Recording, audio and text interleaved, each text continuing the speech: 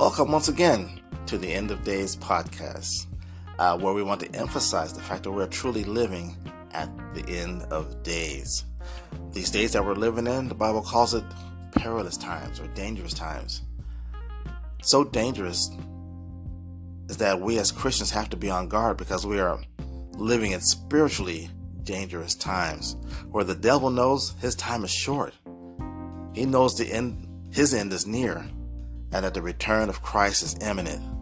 So once again, we as Christians, we have to make sure that we're in close relationship with our Heavenly Father through prayer, through Bible study, through meditation on His Word.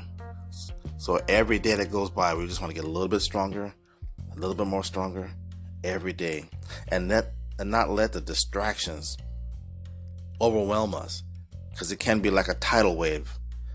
Everything is coming at us through billboards, through the television. We got, your Netflix, got 9 million movies on there. And don't forget about your Facebook, your Instagram, your TikTok. All these things can be such a distraction. And not to mention, what about the important ones? You got your job, the prices are getting higher. We got war in the Middle East, and your kids got to be picked up and dropped off. We can be so busy, but we can't be too busy for God. In the book of Luke chapter 21 verse 34, it talks about a heart being overcharged by the cares and the affairs of this life. And these cares and affairs can be, the good, the bad, and the ugly. Some super important, some, not so much. So we want to make sure that we manage our time properly and not let the distractions like a tidal wave overwhelm us, because they can distract us and throw us off course as we're living this Christian life. Part of the distraction that they have away from our Christian life is to distract us away from the fact that we are not going to be on this earth forever. That this isn't our final home. This is not our resting place. That the problems and the issues that might weigh us down in this life, they just don't last forever. Part of the joy of being a Christian is knowing that there's more to this existence than just the here and now. We have a beautiful, glorious eternity ahead of us. So as we live this life, we got to make sure that we're not just focused on here and now as a quest for just comfort and whatever it is that brings you security in this life. But the most important thing is life in eternity. There are those in the world that believe that when you're dead, you're done. Just like it says on the tombstone that has born, whatever date it was, a little dash in the middle, and dead, whatever day you pass away. And that little dash right there is your life, and then that's it. But as Christians, we know that at death, it's just beginning. Because death, we will never see. Death has been conquered by our Lord and Savior, Jesus Christ. That death is just, for a Christian, transitioning, right? That was a different connotation these days, but a real transition between life on earth to eternity. And we see this at Christ's resurrection, and this is what it shows us. It shows us that, kind of like Magellan, the one who's credited with sailing around the world. People at that time thought the world was flat, that you went out sailing into the ocean, you would just fall off the earth. But he proved that actually you go all the way around and come up on the other side. Well, in a similar sense, not the same as, but similar, Jesus, he circled around death. In other words, he was born, he lived, he died, and on the third day, he rose again. He came up alive on the other side of death.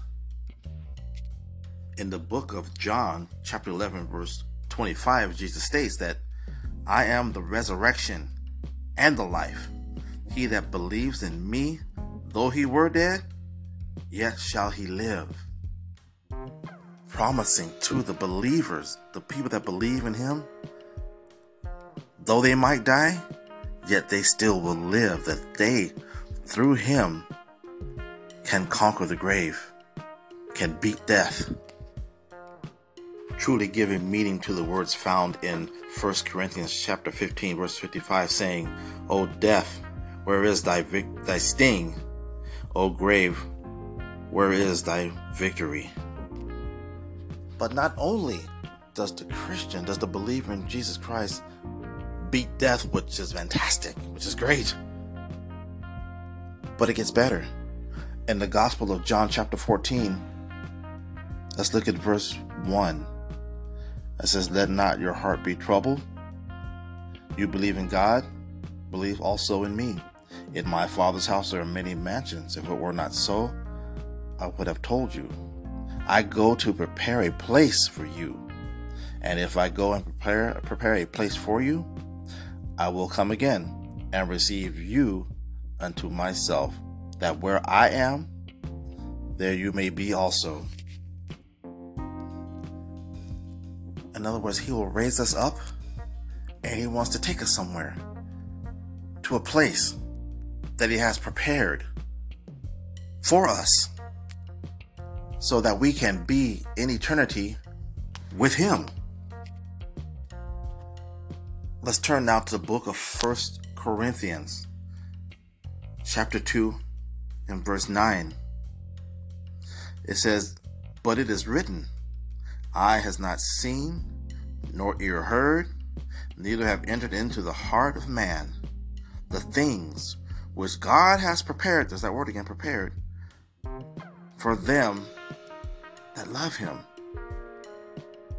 And the next verse, verse 10, the first part of that verse says, but God has revealed them unto us by his Spirit. So once again, we get a glimpse, a little taste of heaven. We get a glimpse in our spirits of what it's going to be like. But the full expression of it, I'm sure words could not do it justice. We have to see it in our spirit, with our spiritual eyes, because your brain can't handle it. Let's also take a quick look at the book of 1 Peter chapter 1. And let's start with verse 3. There's so much here, but we're going to start with verse 3. It says, blessed be the God and Father of our Lord Jesus Christ, which according to his abundant mercy has begotten us into a lively or a living hope by the resurrection of Jesus Christ from the dead. Verse 4 says, to an inheritance incorruptible, undefiled, and that fades not away, reserved for you, reserved in heaven for you. That's amazing, right? We look at Jesus preparing something for us. We read here that something undefiled and uncorruptible that doesn't fade away, is reserved in heaven for us, for you in particular. Verse 5 explains who the you people are. It says, for you who are kept by the power of God through faith unto salvation, ready to be revealed in the last time. And these are the things that we can look forward to in our future. Something that is just mind-blowing, fantastic, no words to describe it. God has waiting for us. In fact, let's look at a couple of more scriptures. This time, let's turn to the book of Ephesians, chapter 2. Chapter 2, let's look at verse 4. I recommend you read the entire chapter for homework. It's very exciting. But here in chapter 2, verse 4, it says, but God, who is rich in mercy, for his great love wherewith he loved us, even when we were dead in sin, he has quickened us, or made us alive, together with Christ. For by grace are you saved. Verse 6 says, and has raised us up together and made us sit together in heavenly places in Christ Jesus. Verse 7, here comes the punchline. That in the ages to come, he might show the exceeding riches of his grace in his kindness toward us through Jesus Christ. And I think it's interesting that it says in the ages to come. How many ages are there to come? I don't know.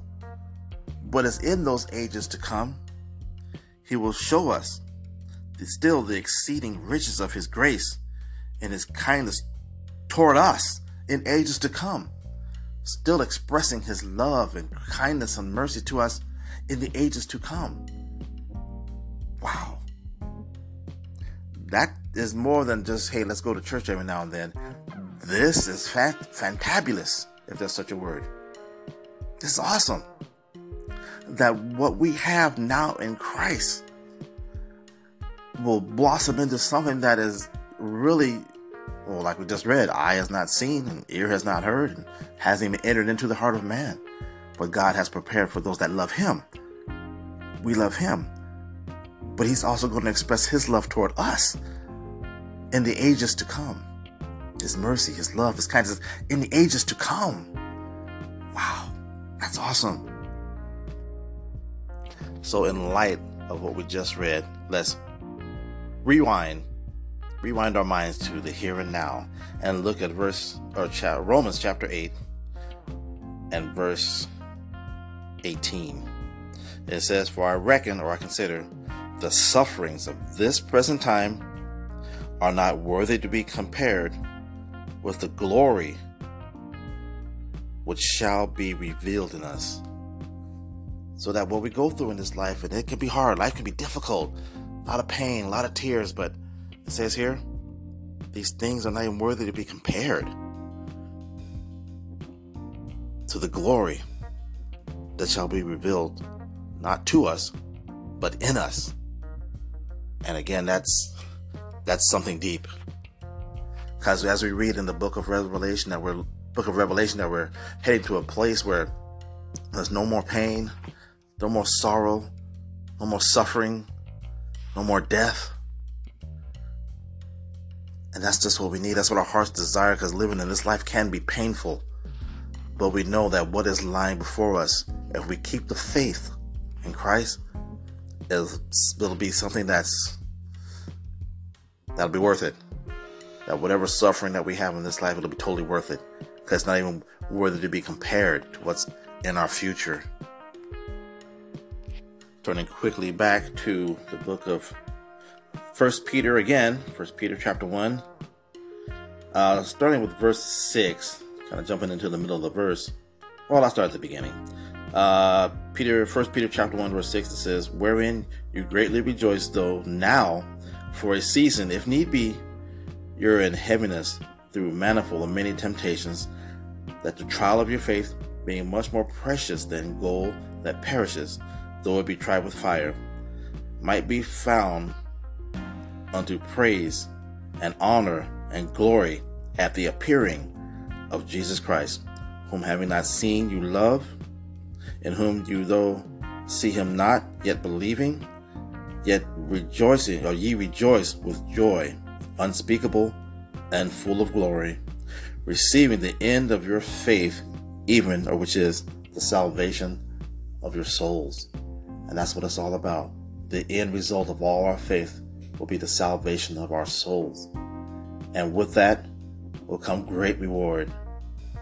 Through many ages to come, God showing us, revealing unto us his love, his mercy, his kindness throughout the ages to come.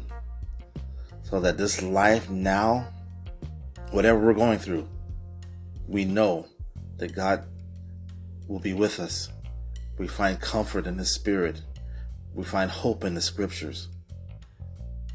So stay strong in the Lord. Keep the faith. And let us all rejoice in the Lord constantly, because we know we have a fantastic, bright future ahead of us. Let's not be distracted, but keep our eyes on the prize. Amen and amen. Stay blessed.